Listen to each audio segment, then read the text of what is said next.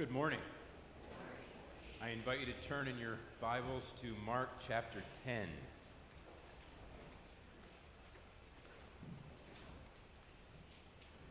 And momentarily, I'm going to read verses 1 through 12. But before I do that, I just want to introduce a little bit.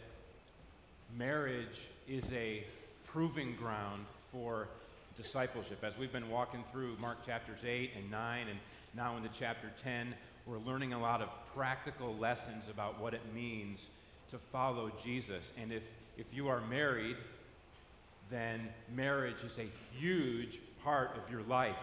And marriage, in all of its ordinariness, is not a distraction from discipleship, but rather a proving ground for it. In other words, marriage will prove whether or not you are a true disciple of the Lord Jesus Christ, whether your commitment to Him is a theoretical one or a practical one, a tangible one that shapes the way that you live. Does your faith actually work?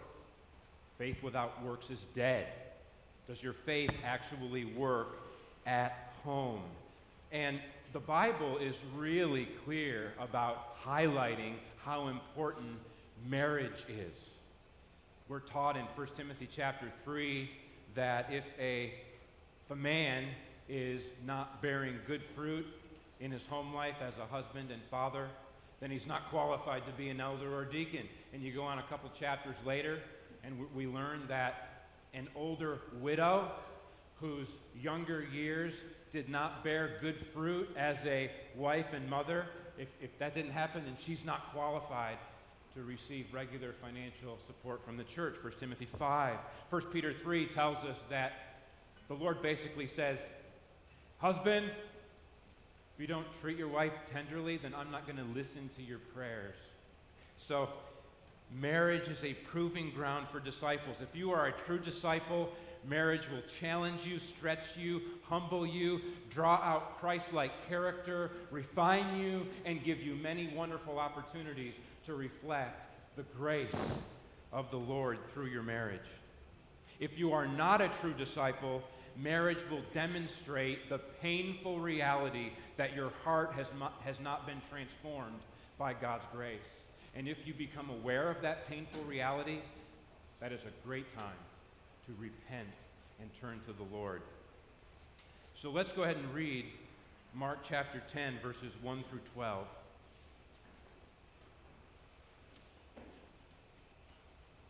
God's holy word says, and he, Jesus, left there and went to the region of Judea and beyond the Jordan, and crowds gathered to him again and again, as was his custom, he taught them. And Pharisees came up and in order to test him, asked, is it lawful for a man to divorce his wife? He answered them, what did Moses command you? They said, Moses allowed a man to write a certificate of divorce and to send her away. And Jesus said to them, because of your hardness of heart, he wrote you this commandment, but from the beginning of creation, God made them male and female. Therefore, a man shall leave his father and mother and hold fast to his wife, and the two shall become one flesh. So they are no longer two, but one flesh. What therefore God has joined together, let not man separate. And in the house, the disciples asked him again about this matter. And he said to them, whoever divorces his wife and marries another commits adultery against her. And if she divorces her husband and marries another, she commits adultery. This is the word of God, and it is for our good. Let's pray.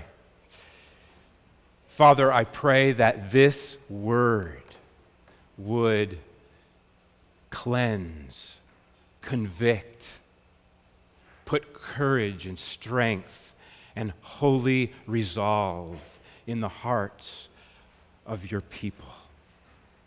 In Jesus' name, amen. Before we start to walk through this passage, I want to say a couple things because this is a This is a difficult passage. It is not difficult because it is hard to understand. It is not hard to understand. It is difficult because it is so out of, I should say that the world is so out of touch with the way of the Lord. And not only that, but even among many professing Christians, their understanding of marriage and divorce and remarriage is woefully inadequate and unbiblical. And so this is a difficult passage for that reason. And I just want to say a couple things to help you walk through the passage with me. Okay, number one, we want to honor the words of Jesus. Back at the end of chapter 8, Jesus said, "If you are ashamed of my words, then I will be ashamed of you on the last day."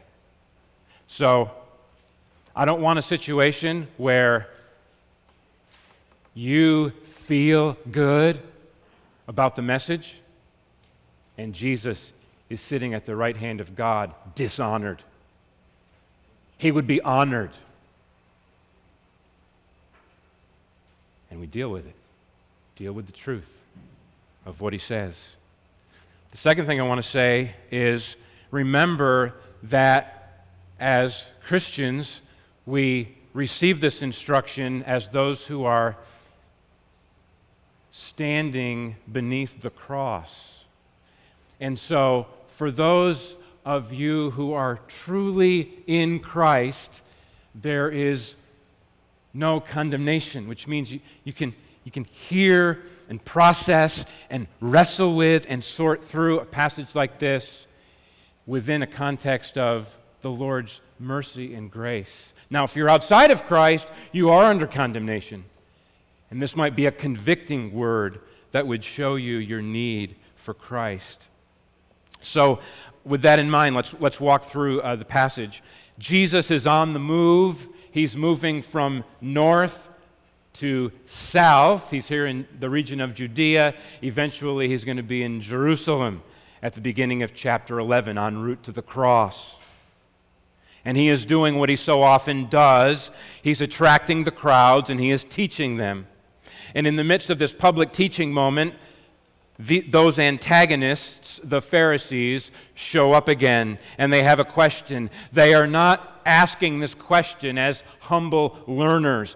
We should listen in on this as humble learners, but the Pharisees are his opponents and critics, and they have asked this question to test him, to tempt him, to draw out something from him that they could use as ammunition against him. They're playing the gotcha game. But Jesus speaks the truth plainly. And there's a dialogue. They ask him a question in verse 2. He asks them a question in verse 3. They answer his question in verse 4, and he answers them in verses 5 through 9. And then there's follow-up instruction in verses 10 through 12. Here's the question in verse 2. Is it lawful? Is it permissible? Is it legitimate? Is it okay in God's sight for a man to divorce his wife? Notice the question is not, when is it lawful for a man to divorce his wife? Or under what circumstances is it lawful, or might it be lawful for a man to divorce his wife? This question is just simple and straightforward, no circumstances or qualifications. Is it lawful for a man to divorce his wife? And Jesus replies to their question with a question of his own. What did Moses command you? Verse 3. He wants to draw out of them what they think before he presses the truth upon their hearts and minds. And they answered Jesus' question in verse 4 by calling attention to Deuteronomy chapter 24. I'm not going to read that, but they're referring to Deuteronomy chapter 24, verses 1 through 4. And they say in verse 4, Moses allowed a man to write a certificate of divorce and to send her away. The actual focus of Deuteronomy chapter 24, verses 1 through 4, is not to allow divorce, but rather to regulate it. Specifically, that passage forbids a man who divorces his wife from taking her back if she has gone on to marry another man and then the other man divorces her or dies.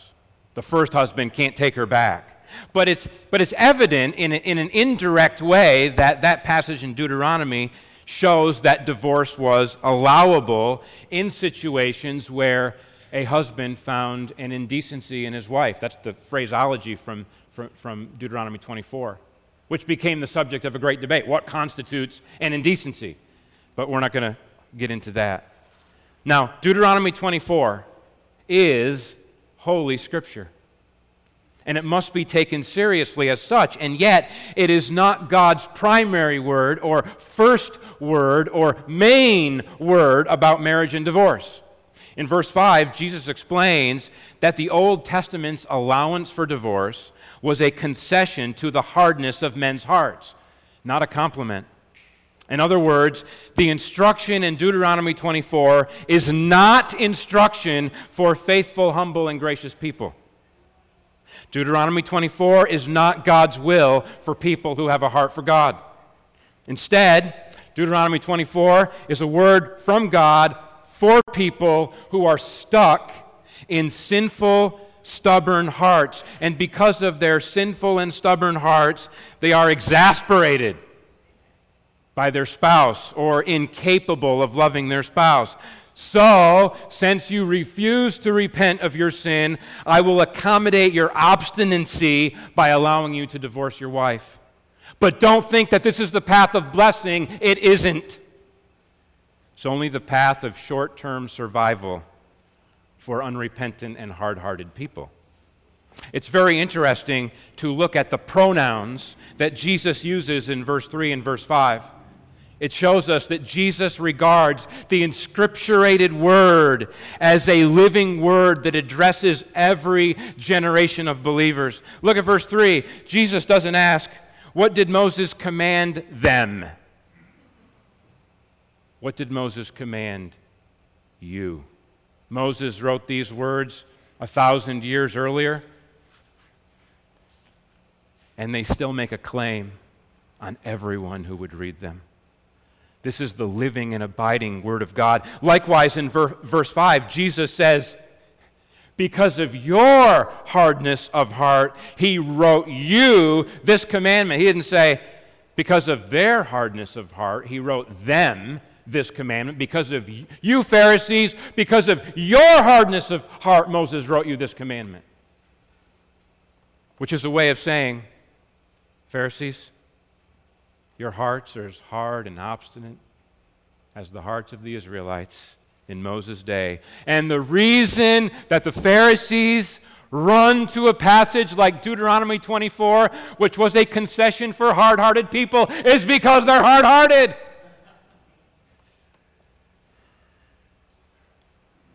Hard-hearted folks gravitate to the concessions, the exceptions, the opt-out clauses, anything that would serve their sinful and self-absorbed hearts. Hard-hearted folks will find the loopholes, or by doing clever verbal gymnastics, they will create new ones. The tender-hearted, by contrast, want full-strength teaching.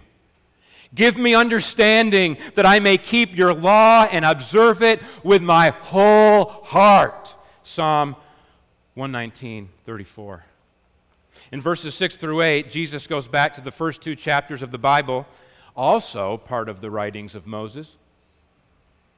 And he highlights the foundational instruction about marriage. And then in verse 9, draws out the implication. So there's this theology of marriage that we find in Genesis chapters 1 and 2. Marriage is not a human contract. It is a God-established ordinance. And if you violate it, you do so to your own peril.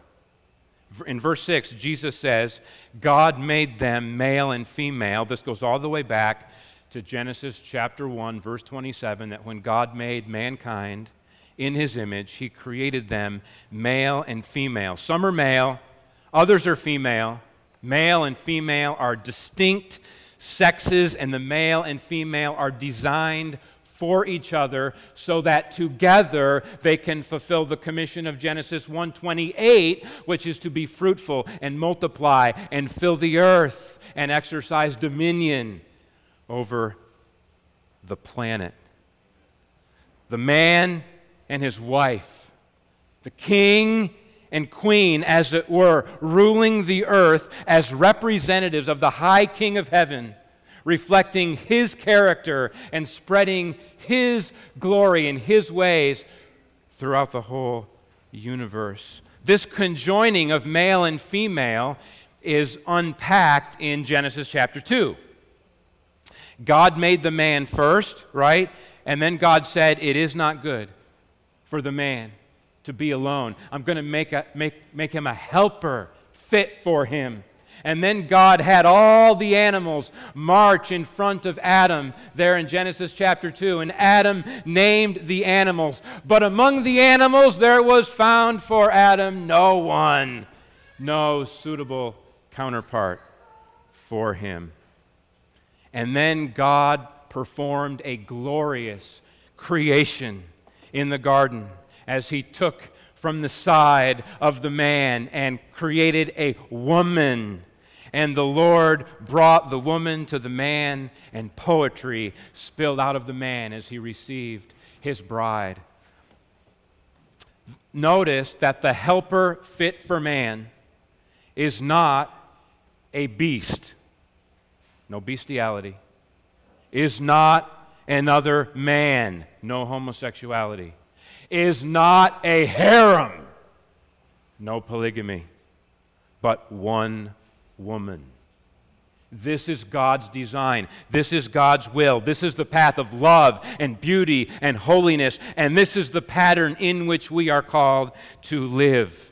And in light of all that teaching that runs from Genesis 1:26 to near the end of Genesis chapter 2, we arrive at the grand conclusion, the great imperative, the glorious invitation of Genesis 2:24, which Jesus quotes in Mark chapter 10, verses 7 and 8, when he says, therefore, in light of this design that we've seen, therefore, a man shall leave his father and his mother and hold fast to his wife, and they shall become one flesh. And in the rest of verse 8, Jesus calls attention to the one flesh reality of marriage. So they are no longer two, but one flesh. What happens in marriage is not mere agreement, not mere contract, not mere exchange of vows, not a mere human arrangement that can be severed when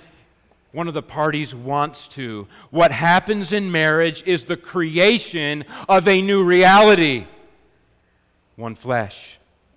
Prior to the marriage, there was one man and one woman, two distinct and separate individuals. But after a man leaves his first home and is joined to his wife, thus establishing a new household, now they are united as one flesh. Their personhood is not destroyed, but now they live as one entity. And through mutual affection, and through sexual union, and through making their home together, and through pursuing God-given aims, they live as one.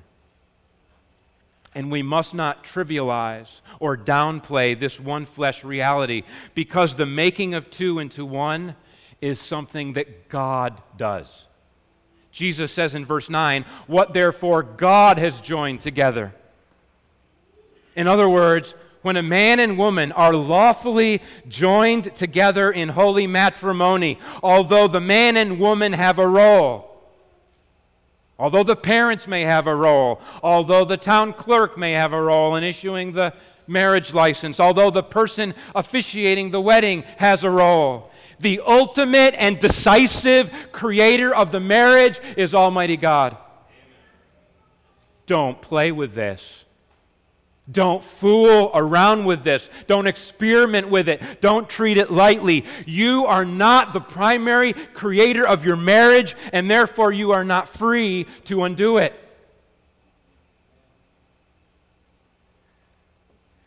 Let marriage be held in honor, among all. And let the marriage bed be undefiled, for God will judge the sexually immoral and adulterous. Hebrews 13:4. On the basis of the fact that marriage is God's design, according to which one man and one woman are joined together as one flesh, and that this one flesh is in fact God's handiwork, the conclusion is straightforward. Verse 9, what therefore God has joined together, let not man separate. Don't undo what God has done. Do not separate what God has united. Do not tear down what God has built. Verse 9 is the answer to the question of verse 2. Is it lawful for a man to divorce his wife? Jesus' answer is no. As we have seen before in the Gospel of Mark, there are times when the disciples hear Jesus' teaching, and afterward, when they're in a private setting, such as a house, they ask for additional instruction. And that's what happens in verse 10, leading to additional teaching from Jesus in verses 11 and 12. He says, whoever divorces his wife and marries another commits adultery against her. And if she divorces her husband and marries another, she commits adultery. Now, our passage ends at verse 12. But it's worth pointing out that another passage tells us that the disciples were stunned by this instruction. Matthew 19:9 is very similar to Mark 10:11. And the next verse in Matthew 19 says this, the disciples said to him, if such is the case of a man with his wife, it is better not to marry. In other words, if marriage is such that once you are in it, you are stuck, and the only way out of it makes you guilty of adultery, I think maybe it would be better to avoid it altogether. Do you understand? If you are not stunned by Jesus' teaching, or if you have easy ways of explaining it away, you're not taking his words seriously.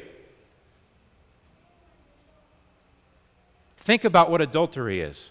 Adultery is sin against the marriage covenant. It's a breach of the one flesh union. Thus we understand that if a married man has an affair with another woman, or if a married woman has an affair with another man, that married man is an adulterer, that married woman is an adulteress. Now someone might think, okay, I can avoid the sin of adultery by divorcing my spouse. And then I can remarry a new person, and then it won't be adultery.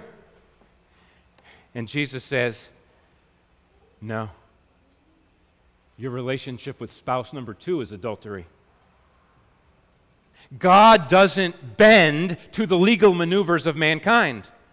Obtaining legal divorce papers and a new marriage license does not adjust God's will as it pertains to the original one flesh union which he made, and about which Jesus said, let not man separate. Divorce and remarriage is not a strategy to avoid adultery, it is a pathway to adultery.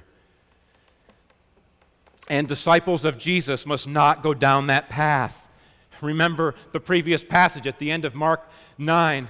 Whatever is causing you to sin, cut it out, tear it away. Pursue holiness. Each married male disciple must live faithfully and honorably toward his wife. And each married female disciple must live faithfully and honorably toward her husband. That is the path of obedient discipleship. Now, I have one main application that I want us to take to heart with great seriousness. And it would be nice if we could jump right into it, but it is necessary to speak briefly about 2 questions that often arise when pondering this passage. The first question is, are there any exceptions to the rule?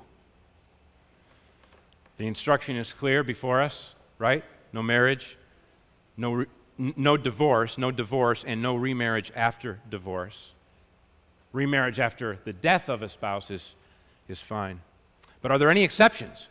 Well, the Bible does mention, I should say, The New Testament does mention two exceptions. The first exception is if the other spouse commits adultery. Of course, a tender-hearted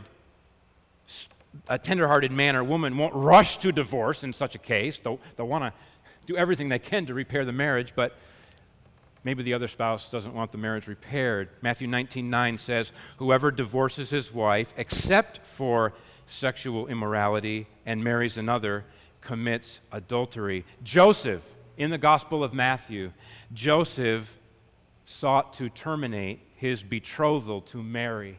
And in that day, betrothal really carried the legal weight of marriage. He sought to terminate his betrothal, not because he had a hard heart. We are told he was a righteous man, and he thought that Mary was guilty of sexual immorality. Of course, she wasn't, but the point is that it wasn't Joseph seeking a divorce wasn't wrong for him in terms of his motivation. The second exception is in the specific situation where a believer is married to an unbeliever, and the unbeliever does not want to continue in the marriage anymore. Paul says that in such circumstances, in 1 Corinthians 7, the believer should let it be so. That is, go ahead, allow the unbelieving spouse to walk away, and the believer is no longer bound by that marriage. The Bible does not directly address what to do in cases of egregious abuse, but we should be clear about this, that when a wife and children are in grave danger at the hands of a wicked man, the love command prompts us to do everything we can to rescue them and shelter them, protect them. Those are exceptional circumstances. Amid the normal ups and downs, the normal difficulties and trials and conflicts and failings of married life, the command is clear for two Christians who are joined together in marriage: no divorce. Stick it out. Stay faithful to the end. The second question that comes up with a passage like this is, what if I've already blown it? What if you've already gone down the path of divorce and remarriage? What if you were the hard-hearted spouse who walked away from your partner? What if you were not the hard-hearted spouse, but your hard-hearted spouse sinned against you and cast you out and thus put you in a vulnerable and compromised situation? Of course, this passage doesn't address that. It doesn't address how to reassemble the pieces of our lives after they're broken apart because we've gone astray from the Lord's will. But I have good news for you. I have good news for you. Remember what Jesus said in Mark chapter 2. I did not come to call the righteous, but sinners to repentance. And one of my favorite authors puts it this way: God takes you from where you are, not from where you should have been. That's good news for everyone in here, regardless of what your issues are. Because anytime we sin, we're not where we ought to be. God takes us from where we are, not from where we should have been.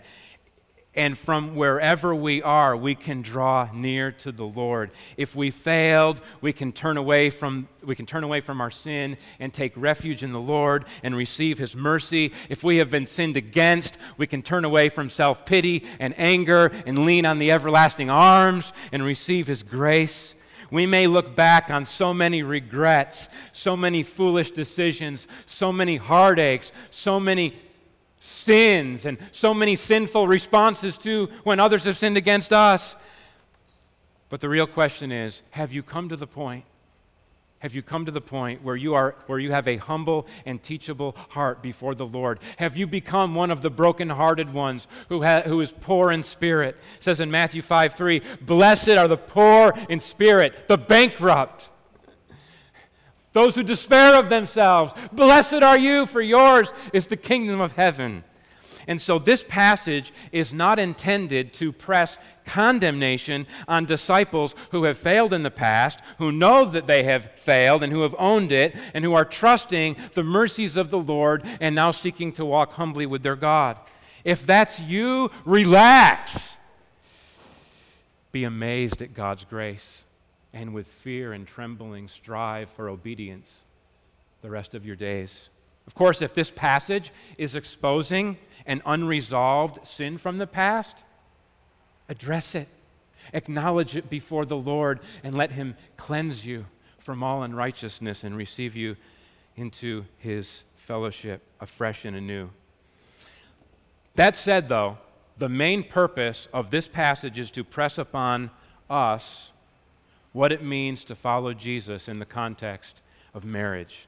And so here it is, and this is wonderful to consider, okay? Here is the application, and then I'll unpack it a little bit. Have and pursue the tenderness of heart which makes a faithful, joyful, and lifelong marriage possible. That flows right out of verse 5. Okay, the logic of verses 4 and 5 is clear. If you all weren't infected with hardness of heart, then the allowance for divorce would be unnecessary, right? As long as human beings have hard hearts, divorce will be a thing. But it is not to be so among the disciples of Jesus. You need to understand that Jesus' call upon His disciples to consider divorce as a non-option and to build marriages that go the distance is not based on the idea that His disciples will be better managers of their hard hearts than the Israelites were. Instead, Jesus' high calling upon us for discipleship in marriage is based on the reality that His true disciples will not have hard hearts. That's the promise of the new covenant, brothers and sisters. It says in Jeremiah chapter 31, looking forward to the new covenant, which Jesus inaugurated with His blood. The new covenant is here and now for every true believer. God said, I will put my law within their minds and I will write it on their hearts. Not just a word from out here. And I have a hard-hearted response to it, but transformation of affection and capacity inside. Likewise, in Ezekiel chapter 36, God said, I will cleanse you. I will give you a new heart. I will give you a new spirit. I will remove your heart of stone. How do you solve the problem of a hard heart? Heart surgery. Ezekiel 36, I will remove your heart of stone and give you a heart of flesh, a tender heart that is responsive to the Lord. And I will put my spirit within you and cause you to walk in my statutes and be careful to obey my rules. That's what Jesus brings. Mark 1:8, He came to baptize us in the reality of the Holy Spirit. And for those who have entered into the new covenant through faith in Jesus, we can say with the Apostle John in 1 John chapter 5, the commandments of the Lord are not burdensome. They are burdensome if you have a hard heart. They are not burdensome if you have a transformed heart. Now, that's what I mean by have tenderness of heart. But I also said pursue. Have and pursue tenderness of heart, because just because you have a new heart and the Holy Spirit is in you doesn't mean you get to go on autopilot. The remnants of sin remain. Temptations keep popping up. In ourselves, we are very weak. And the Bible tells us, on the basis of our fellowship with Christ, put away sin and put on righteousness. Put away sin and put on righteousness. And so, have and pursue the tenderness of heart which makes a faithful, joyful, and lifelong marriage possible. In order to successfully pursue tenderness of heart, you must first walk with God as your first concern, right? Love the Lord your God with all your heart, and then love your neighbor as yourself. And you see the God-centeredness of Jesus' instruction, male and female, marriage, one flesh union for life. That marriage created by God, it's God-centered. It's from Him. It's through Him. It's for Him. We must be in fellowship with Him if we would have a tender heart in our marriages. In order to successfully pursue tenderness of heart, you must, number 2, apply the lessons of discipleship to your marriage. I love this. I love this. Everything that we've been learning in chapter 8 and chapter 9, in one sense, it's not about marriage, of course.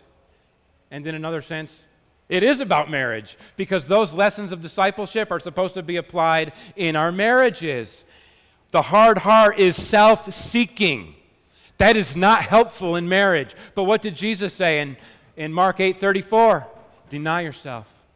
Take up your cross. Follow me. That should be your disposition. Christ is King. I'm following Him as you go into your marriage. The hard heart is self-reliant. But what did we learn in Mark chapter 9, verses 14 to 29? We must be prayerful and dependent on the Father, not rush into our marital issues as the great warrior who's going to conquer, but going low and trusting the Father to do His work. In chapter 9, verses 30 to 37, Jesus gives a word against the self-exalting hard heart, where we're trying to get one up on everyone else. It's all about me and my glory and my honor, and it's about my desires. And Jesus says, no. Humbly serve one another. Humbly serve your spouse without any fanfare or expectation of congratulation. The hard heart also, as we learned last week, treats sin lightly and treats people harshly. But what are we supposed to do? This is especially relevant for marriage. Be at war with sin and at peace with your spouse. Be united with your spouse and make war against your sin. But what happens? If you have a hard and stubborn and self-absorbed heart, what do? You get cozy with your sin. Get united to your sin and make war against your spouse. And remember this, since you and your spouse are one flesh, whatever you do to your spouse, you do to you, because you're one. Try gentleness to your spouse and enjoy gentleness for yourself. In order to successfully pursue tenderness of heart, you must, number 3, be resolved to operate out of a tender heart regardless of your spouse's performance. If you give or withhold love on the basis of your spouse's behavior, then you're not walking in love. If you have a tender heart that is being renewed through your fellowship with the Lord, then what is going to come out of your heart is kindness, humility, gentleness, and patience, regardless of what your spouse is doing. Because it's coming from within, out of the new heart and the Holy Spirit and the Word of God working within you. It's coming out of you. And if perhaps your spouse's conduct leaves a lot to be desired, be assured that hard-hearted attempts to help your spouse will not bear good fruit.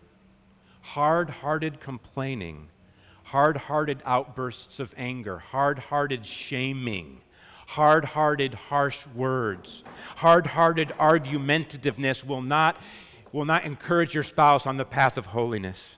Resolve to be tender-hearted at all times, and remember that a soft answer turns away wrath. A gentle tongue is a tree of life. Gracious words are like a honeycomb. And it is the glory of a sensible and patient person to overlook an offense. That's all from the Proverbs. And to keep on forgiving, not 7 times, but 77 times. Tender hearts don't keep a record of wrongs. Tender hearts build a culture of grace. Have and pursue the tenderness of heart which makes a faithful, joyful, lifelong marriage possible. To conclude, I want to tell you about one remarkable husband. This particular husband had been promised a beautiful bride.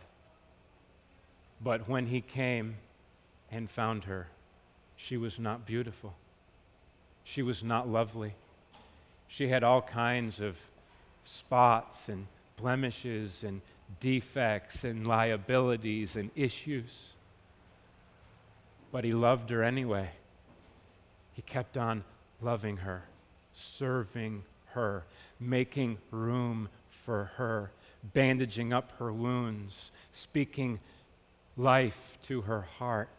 And in due course, he actually took responsibility for all of her issues. He took responsibility for all of her defects. He took responsibility for all of her liabilities.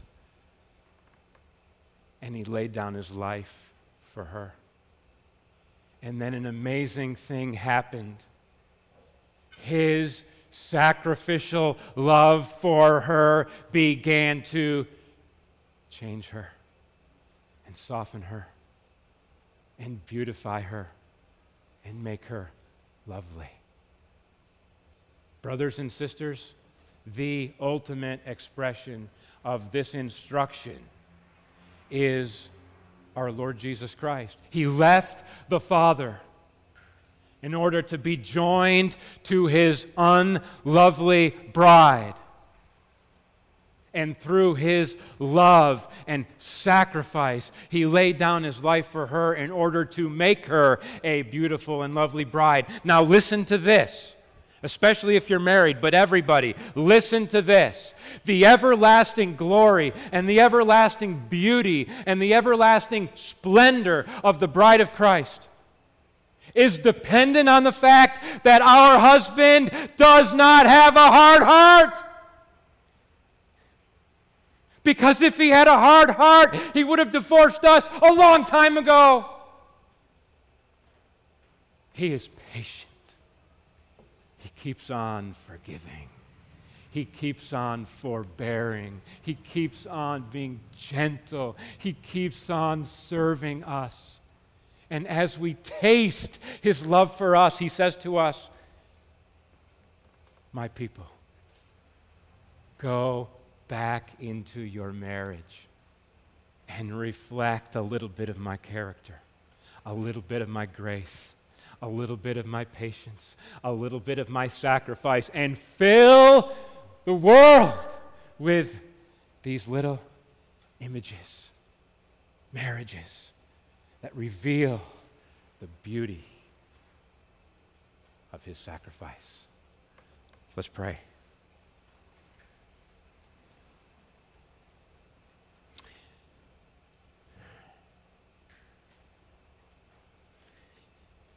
Father, we thank you that you have given us a Savior who doesn't have a hard heart. It is glorious, and it is our salvation.